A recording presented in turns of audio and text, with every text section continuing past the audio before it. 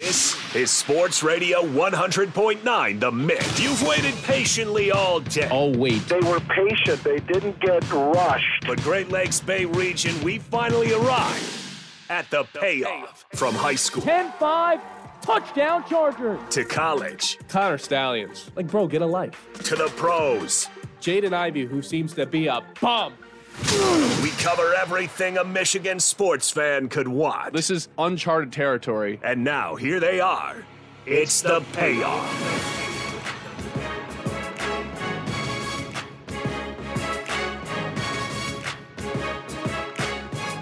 We welcome you into the payoff. Let's have some fun on a Friday afternoon. I just spilled Sprite all over myself, but we're still going to have a good show. Beautiful day outside. Just gorgeous. Weird fall weather. But I mess with it. Look, here's the thing. I think I've read just about every single Connor Stallions Michigan football article that exists on the internet. And last night, I think we crowned a winner for the craziest report to date. Yahoo.com coming through once again. And it doesn't even really incriminate Michigan for doing anything. We don't learn anything in this article, but what we do find out is it's Michigan against the world right now. And it's been that way for at least the last 6 months. And I've got to say, as much as you can say, well, the NCAA's out to get Jim Harbaugh, everybody's out to get Michigan. At this point, it kind of feels like they had it coming. It really does. So if you're one of those people that's been texting in, 989-837-6125, that's the Frick Sports Bar text line. If you want to keep sticking up for Jim Harbaugh, send in your last text now, because I think I'm about to shut down any sort of thought that Michigan could be innocent with this one. Last night, article comes out about a reporter that reached out to TCU to find out if they knew anything or could provide any information about the whole sign stealing investigation. I think we found out this is the most elaborate signal stealing scandal probably in the history of sports. Listen, here's the thing. TCU got called by pretty much every single team in the Big Ten separately ahead of the playoff game against Michigan. And each of those teams, including OSU, warned TCU about Michigan stealing their signs. They said, they have the most elaborate sign stealing in the history of the world. Quote,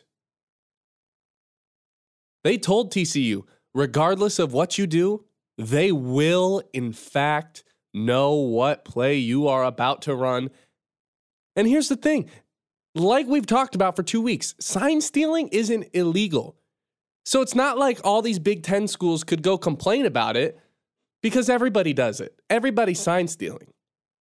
The problem is how good Michigan was at it, which is exactly why all these Big Ten schools called up TCU and said, hey, just so you know, they got something else going on. It's one thing to look across the sideline, but this Michigan team, man, they know exactly what you're going to do. Like they have it on paper, like they have a script. So everybody, let TCU know. Ohio State gave them an extra call. And then what did TCU do? They took that information, put it in their pocket, and said, all right, let's make some dummy signs. You know what we're going to do? We are going to hold up these signs to quote unquote audible, but we're going to tell our players to just stick with the original call. Let's throw Michigan off. And did it work? You tell me. Michigan hadn't allowed an opponent over 24 points all season long. One of the best defenses in the nation in 2022. And TCU hung 51. Michigan was a 7-point favorite going into this game, by the way. TCU, 8 for 16 on third down. Michigan, 3 for 13 on third down. This is ridiculous. All season long, opponents third down percentage for the Wolverines was 33%. They came up clutch time and time and time again. And then suddenly, once they don't know how to read the other team's signs or steal the other team's plays, TCU goes 50% on third downs. Interesting. Michigan had one of the best run defenses in all of college football in 2022. They only allowed 277 yards per game, straight up, third best in NCAA. And then TCU goes for 500. TCU went for 6.4 yards per play when they ran the ball. 6.4 yards per rush.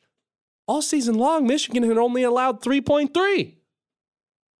They doubled it. As soon as Michigan didn't know what play was coming next, they got stomped.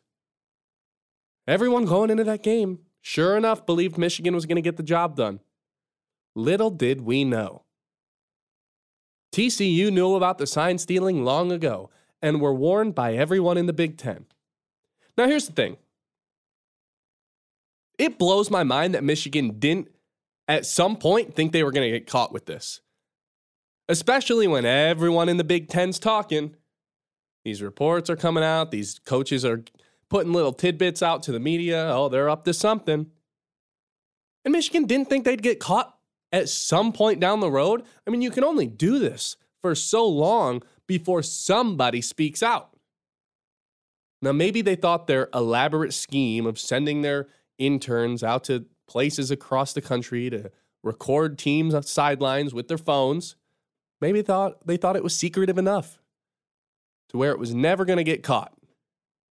But then all these Big Ten teams start talking to each other and dots get connected. Because when TCU's sitting there waiting for a playoff game to start and 13 different Big Ten schools call up the program and say, just so you know, these guys are cheaters, that's when you know something fishy is going on. Like I said, it's Michigan versus the world. It's Jim Harbaugh versus the world right now. You want to know why? Because they pissed the world off. Do you blame Ohio State for calling TCU? Do you blame Michigan State and all these other schools for giving TCU a little heads up? Because it was well known in the Big Ten. It wasn't a secret amongst all these teams in the conference. They all were well aware. Michigan had this crazy sign stealing scheme. They just didn't know how. They couldn't prove it. They didn't know how Michigan had all these different hands, had a read on all these different hand signals by any means. But they did know they were up to something no good. And this TCU report says they watched the game back on television. Sure enough, they got him a few times. Connor Stalions on the sideline, pointing to his little play sheet, trying to get the play call. And on their little dummy signals with their dummy signs, the fake audibles, they got him good. Michigan didn't know what was coming. They guessed the wrong thing was coming. And TCU burned them. 51 points. In the blink of an eye, TCU was up 21-3. So now I ask you the question. Now that we have won, and keep in mind, throughout the last 3 years, Michigan has been one of the best teams in the country. There's no doubt about that. You can't take that away from them. You simply can't. They've won 33 of the last 36 games. Their only losses in the last 3 years have been to Michigan State, Georgia, and TCU. And it's not like Michigan's a bad football team. Like I said, you can't take all this away from the players. 14 of them got drafted in the past 2 seasons. 10 or so are about to get drafted this year. So I ask you, with the one example we have of a team that 100% knew Michigan was stealing signs and 100% knew they could trick Jim Harbaugh into calling into the wrong audible with the adjusted signs, and TCU hangs 51 on Michigan, do you still have confidence that Michigan can be the best team in the Big Ten going forward? Because obviously, as the season plays out, Michigan's on the bye on Saturday, but they'll be back. Got 4 more games to go and maybe even a playoff. We'll see. But are you even confident that they can still play at the level they have for the past 3 seasons now that they can't steal signs? Because it's clear they are under a microscope right now. They're not getting away with anything. Connor Stalions is suspended. And no one can just step in and do the whole sign stealing gig because people are going to be watching. Eyes are on the Michigan Wolverines. So do you still think they're the best team in the Big Ten? Do you still think they're going to go out there, beat Penn State, beat Ohio State? Because right now, the only evidence we have of Michigan not stealing signs in a game is this TCU one. And guess what? They didn't look like the same team. 51 points TCU hung on them. 24 was the most amount of points they allowed before that. So I ask you, Frick Sports Bar text line, I want to hear. 989-837-6125. Again, 989-837-6125. Are you still confident in the Michigan Wolverines going forward? We'll hit the text line next. You're listening to The Payoff, fueled by Forward Energy. Back to The Payoff on the Great Lakes Bay region's home for sports. Yeah, everybody looks good at home. Sports Radio 100.9 The Mitt. So my question for everyone is, do you still have confidence that Michigan is going to be a successful program going forward? Whether you want to answer that this year or future years when Jim Harbaugh will almost most definitely not be the head coach next year, that's up to you. I'll hit the text line right now. Boomer here. Here's the problem I have with the Michigan situation. Stealing signs, I think, is cheating. It's actually false, but I'll keep reading. And as an MSU fan, I want U of M to get punished. But they are a good team. McCarthy and Corum are Sunday-bred players. At some point, their talent needs to be taken into account. In no way should Harbaugh be excused, but talent-wise, they're still easily a top 4 team in the country. The balance needs to be putting sanctions on those responsible and not the student athletes who are balling out every week. Boomer, I agree with you 110%, because that's the unfortunate part about this situation. The players are not really at fault here. Now, you look at what happened in this TCU game. All season long, the players only allowed 85 rushing yards per game, 3rd best mark in the country. And then as soon as they didn't know the plays, as soon as the coaches didn't know what was coming, and as soon as Connor Stalions looked like a clown because TCU tricked them, TCU ran for 163 yards down Michigan's throat. Is it the players' fault? No, not necessarily. Could they have played better? I don't know at this point, because if you're being told, hey, they're going to run it to the right, and then they don't run it to the right, is that really the players' fault? Because all season long, I'm sure the players had this thought in their minds. These are the best coaches in the world. They know what play's coming literally every single time. How they know that? I don't know. But they might. No wonder all these players talk about the coaching staff and the program like they are going to church. You ever notice that? The last couple of years, and this year specifically, all these players talk about Jim Harbaugh like he brings people back from the dead. Like he can turn water into wine. That's how they talk about Harbaugh. They always put the team first because they trust their coaches. And for a while, I thought, hey, respect to the coaching staff for getting these players to play, getting these players to buy in. But do you really blame the players for thinking that? They don't know what's legal, what's not legal when it comes to this sign stealing. Their coaches tell them, hey, they're going to run it to the right. And then 99% of the time, the other team runs to the right, and they stand up and they're like, congratulations to us. So I do feel bad for the players involved in this because they're not doing anything wrong. And to what extent the players know about the elaborate system that Connor Stalions has put in place, sending student interns across the country to go to different games, no one knows. Will we find out? Maybe. But it brings up just an incredible problematic point, because as much as you should punish the Michigan Wolverines, as much as this program should have some sort of sanctions, you don't want to take stuff away from the players. It's different than, you look back at the Fab Five. We talked about that earlier this week. That was something the players consciously knew they were doing wrong. This is not that. This is the coaching staff knowing they are doing something wrong, not the players. So it's hard to put blame onto the players. Hell, it's hard to put blame onto the student interns that were being sent by Connor Stallions to these different stadiums. It's tough. Because if you're a student intern and a full-time staff at the University of Michigan, at their football program, looks at you and says, here's what you're doing this weekend. I'm flying you out to Tennessee, and you just have to film their game from the 50-yard line. Have fun. You don't tell a Michigan full-time staffer no, because then you're kicked out of the program and kiss your coaching career goodbye. Because that's what all those guys are chasing. So it's tough. They put all this pressure on their players to perform, and now all the players are up against the wall. But it's not their fault. That's the biggest problem with this. So where I'm at with this is Michigan is on the bye this week. College football is going to continue, and I would assume we get pretty quiet over the weekend. You're going to get distracted by other schools playing. Michigan's off. Nothing to talk about. News reports usually don't come out on the weekends. Monday? Oh, I bet you we're getting something else. Because every single day, there's at least 2 or 3 new articles that come out, new reports that suggest something else, or we learn a different development. Yesterday, we found out the NCAA was in Ann Arbor searching through computers and electronics. After the show, we find out, TCU knew about all this sign stealing stuff. Now, no one likes to release these reports on Friday because then they get buried. No one's reading all of them. But on Monday, I can just about assure you we're going to find something massive out. Bookmark it.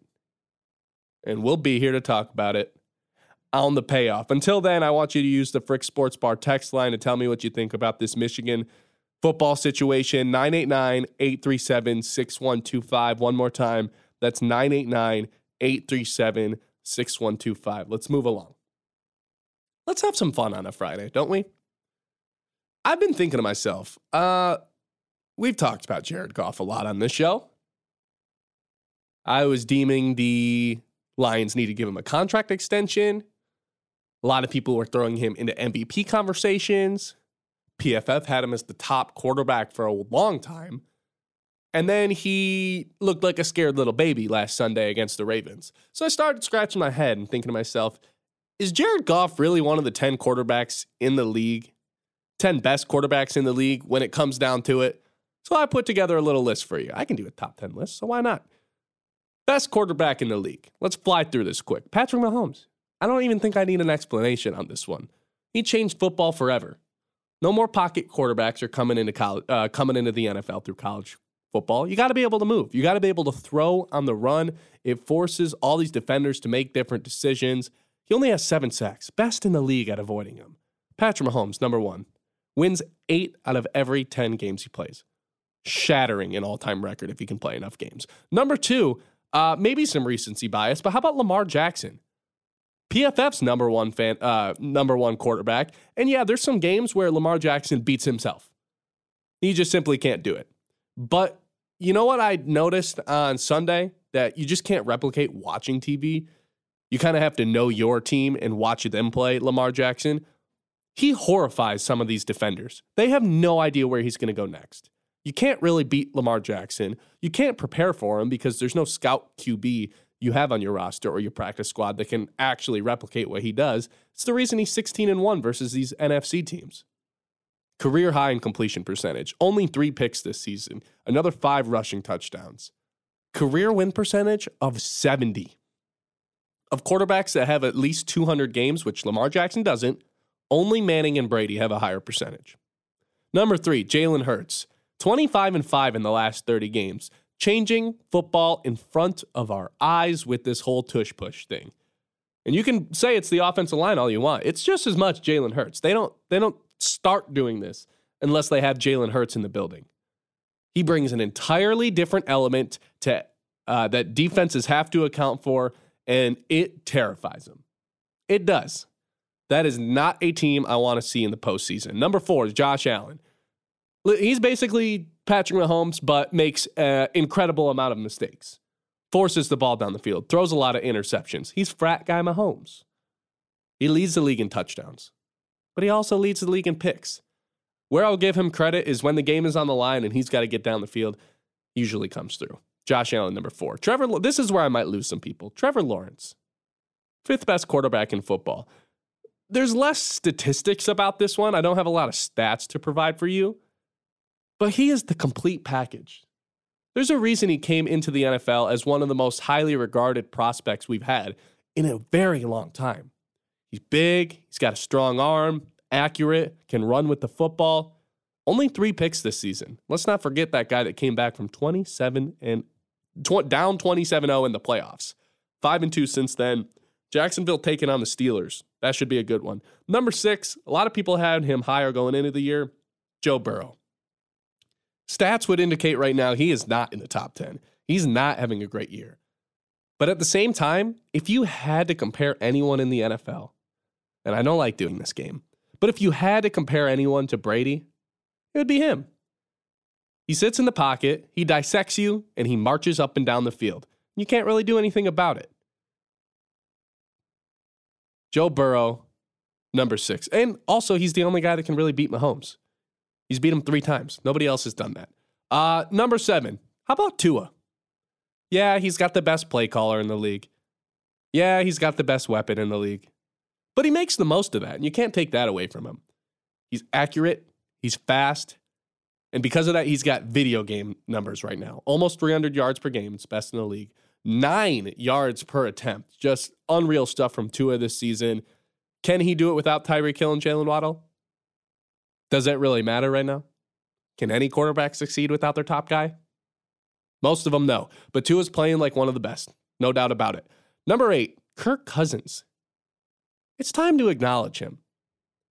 3rd most yards in the NFL. Allen's ahead of him with an extra game, so has a chance to get to number 2 by the end of the weekend. 2nd most touchdowns in the league, again, only behind Allen, who played yesterday. Only 5 interceptions. This guy's 3 fourth-quarter comebacks away from passing Tom Brady on the all-time list. Isn't that incredible? It's finally time to tip your hat to Kirk Cousins because he's been really good the last 2 seasons. I can't believe this guy's behind Kirk Cousins at this point. Justin Herbert, all the talent in the world, but when the game is on the line, it's everyone else's fault. It's Brandon Staley's fault. It's the defense's fault. Just kind of doesn't have that it factor. Yet, at times, he reminds me of Aaron Rodgers because sometimes he makes throws where I'm like, I've never seen anyone do that besides Aaron Rodgers. Just puts a laser right on the bullseye, can do everything. He's 6'6", can use his legs, but just so far in his career doesn't have that it factor. Game's on the line. I don't feel confident Justin Herbert's getting down the field. And this is where the whole conversation comes into play. So if you think Jared Goff is a top 10 quarterback, or if you disagree, I want to hear. 989-837-6125. 1 spot left in the top 10. And it truly, I'm not even doing this for a bit or a gag. It truly came down for me, this number 10 spot, Goff or Stafford. So I want to ask you, once again, who would you have in this top 10 spot? If there's 1 spot remaining, who's the better quarterback right now? Jared Goff or Matthew Stafford? 989-837-6125. They both dissect defenses from the pocket. Stafford might have a little bit more power, a little bit more finesse and flash. Goff's a little safer, though. He's okay with checking it down. He's not going to force it down the field like Stafford does. I think I'm going to go with Goff. He gets more of his receivers involved. Stafford usually likes to pick one guy and just throw the ball to him a ton. That's why the 2 top receiving seasons in NFL history in terms of yards, Matthew Stafford was the quarterback for both of them, Cooper Kupp and, of course, Calvin Johnson. Stafford's more fun, but I think I'd rather have Jared Goff. Honorable mentions, CJ Stroud, Dak Prescott, and, of course, Matthew Stafford. All right, guys, Detroit Lions, they don't play this weekend, but the trade deadline is looming. What do they need to do in order to be winners regardless of Monday's results? That's next on the Payoff, fueled by Forward Energy. Up.org. More of the Great Lakes Bay region's only local sports show. Back to the Payoff. All right, the Lions, they don't play on Sunday, which means we're not going to get too much into a preview today, but what I will say is their backs are going to be against the wall. We're going to have a whole preview show on Monday going into the Raiders game. Get you right here on 100.9 The Mitts. You can listen to it right on our airwaves. And we'll tell you all our bets, our predictions on Monday. But what I will say is the Lions kind of got the short stick in terms of when their Monday night game was. Because the trade deadline is Tuesday. So the Lions have about 24 less hours than most other teams to really finalize a couple of these trades. The other teams play Sunday and they get all day Monday to make calls, do what they want to do. The Lions, well, they don't get done with their Monday night game until, 11? Midnight? And then they've got less than 24 hours to really figure it out. And here's the thing. The Lions right now, I think most people do, think they're on the Super Bowl window at least, or in the Super Bowl bubble. They're not the favorites by any means. Let's look ourselves in the mirror and finally recognize that. I don't think anybody's beating Philly in Philly. And the 49ers are a different animal, despite the 2 straight losses. But what I can tell you is if you don't feel like you're the best team by far in the NFC, then don't you need to go ahead and make some trades? You can't just sit idle. You have to get better. And there's very much evidence to back that up. Let's look at the past 3 NFL champions, Super Bowl, Lombardi Trophy winners. 2023, Kansas City. What do they do at the trade deadline? Come on over, Kadarius Toney. We'll make magic out of nothing. And all it took was a 3rd and a 6. Kadarius Toney, who for years and years did nothing on the New York Giants, you're welcome, John, came over to Kansas City, semi-quiet, but caught a touchdown in the Super Bowl. This guy mattered. 2022, the Rams are all in. Von Miller, come on over. All it took was a 2nd and a 3rd. Then they later signed Odell. They were all in. They are ready to go. They're the ones that kind of created the F them picks. And I'm not saying the Lions should do that.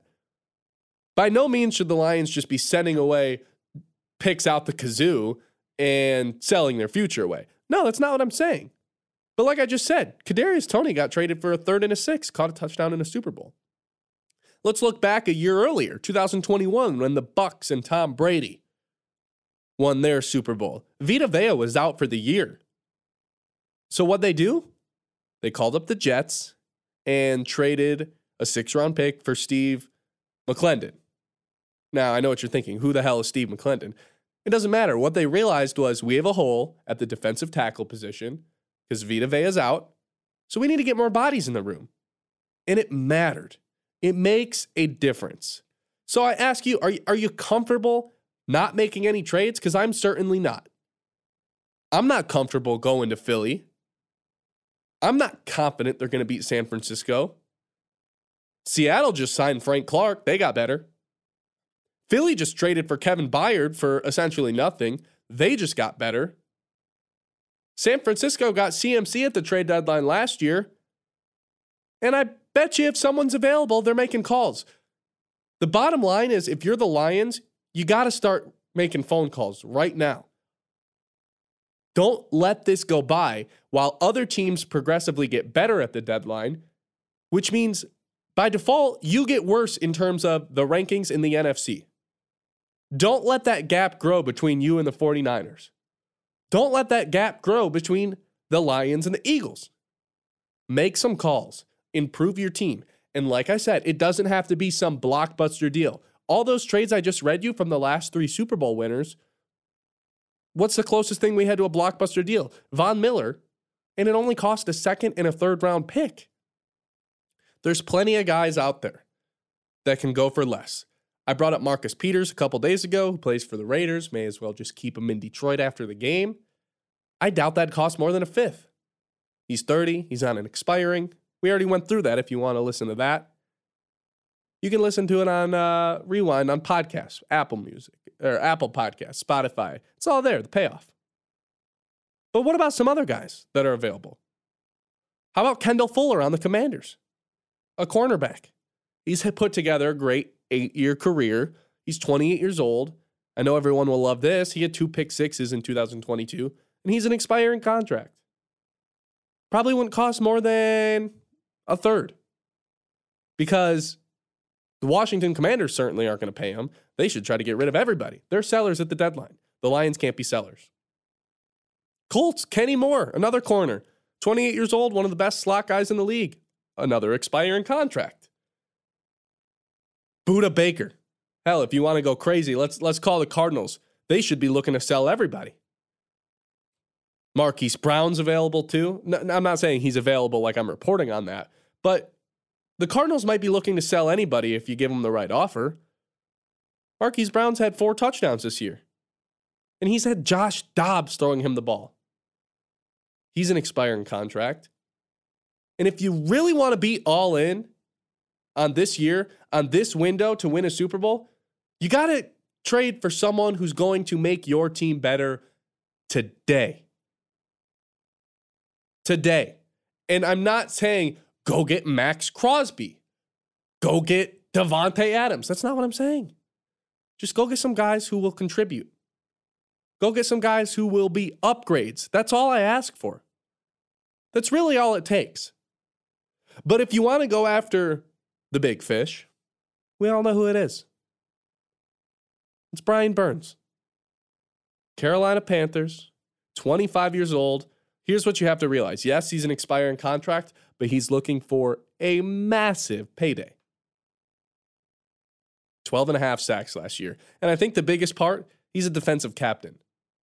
Carolina's not just looking to shop this guy if they're not getting a big haul in return. This is the one that might cost a first-round pick. And to bring in someone like Brian Burns, where the Lions have struggled to get to the quarterback outside of Aiden Hutchinson, who's struggled in his own, I believe PFF has the Lions ranked at 21st in terms of pass rush. And I don't even want to look at the grades for everyone else outside of Aiden Hutchinson. You bring in Brian Burns, and all of a sudden you're looking at one of the best duo edge rushers in the league. But here's the consequences. You have to realize the consequences. A, you're giving this guy a humongous contract because you can't trade for someone like that, throw a first-round pick to someone else, and then not re-sign him. That would be a waste of a pick, especially if you don't have any success in the postseason. So A, you'd have to pay him, which also means someone else isn't getting paid. Amon-Ra's due for a contract extension. Panay's due for a contract extension. The year after that, it's going to be Aiden Hutchinson, maybe Kirby Joseph if he pulls his head out of his butt and starts playing football a little bit better. The point is there are consequences for this, and not to mention you don't get your draft pick, which means you're not upgrading corner in the first round. Because I think we can all agree if the Lions are going to trade for someone, it's either A, a corner, B, an edge player, or maybe if they want to get creative, another receiver. Maybe. Depends how much confidence they have in Jamison Williams, which right now, let's be honest, doesn't seem like a whole lot. So if the Lions want to continue to call themselves Super Bowl contenders, you got to show us. You got to show us you're all in and you're serious about this. So Brad Holmes, I know you've got a game to worry about. Actually, that's Dan Campbell's game to worry about. Brad Holmes, be on the phone this weekend. Let's hear some buzz. I want to hear some buzz coming out of Ford Field. I want to hear some buzz coming out of Detroit. And then on Monday, you'll have a quick turnaround, and you've got to get a deal done before the deadline. Deadline is Halloween, just so we're all aware. All right, 10 minutes away from sending it out to John Vicari, who's ready for the first round matchup between Dow and Midland, a repeat of last week's final regular season games. Now let's up the ante a little bit here in the playoffs. That's just a little bit away. For now on, let's take a quick break, come back, and I'll tell you the best 5 games on in sports this weekend. You're listening to The Payoff, fueled by Forward Energy. The Payoff continues. More from the Great Lakes Bay region's home for sports. Sports Radio 100.9 The Mitt. We're just a few moments away from sending it over to John Vicari, ready to give you the best high school matchup in the state of Michigan of the week. Dow versus Midland last week. Dow with a win, 29-9. They're running it back today, this time, season on the line in round 1 of the playoffs. But first, I need to give you a sort of agenda for the weekend. What I have for you is 5 games, the 5 best games, maybe not the best, but the 5 most important games that are must-see TV for you viewers in Midland, Great Lakes Bay region, wherever you may be listening. Here's the best 5 games for you. Starting tonight in just 15 minutes, if you're not listening to John over at Midland versus Dow, turn on the Pistons. Pistons at Charlotte tonight. Cade versus LaMelo Ball. Pistons are plus 4.5 on the road. Time for Cade Cunningham to show LaMelo Ball what's up. Time for Cade Cunningham to show he really is one of the best 22-year-old players in all of the NBA. Secondly, tomorrow, Saturday, 7 o'clock again, Red Wings taking on the Boston Bruins. The Red Wings are plus 168 on the money line. These are the top 2 teams in the Eastern Conference right now. The Bruins are one of just 2 teams in the NHL without a regulation loss. The Vegas Knights being the other one of those teams. Again on Saturday, the Pistons in back-to-back action. They're also on simultaneously as the Wings. Pistons taking on the Bulls at 7 o'clock. You guys hear about the Bulls player meeting? Players only meeting. 1 game into the NBA season. Yeah, that's going to work out. Yeah, the Bulls aren't going to blow up their entire team by their trade deadline. That should be fun. 7 o'clock on Saturday. Saturday, 3:30, a little bit earlier in the day. Those first 3 were your local teams. Now let's move a little nationally. Number 8 Oregon, 6.5-point favorites on the road against number 13 Utah. You can catch this one on Fox. Here's the thing: outside of COVID, where Utah lost 1 game at home, Utah hasn't lost a home game since 2018. That's 5 years.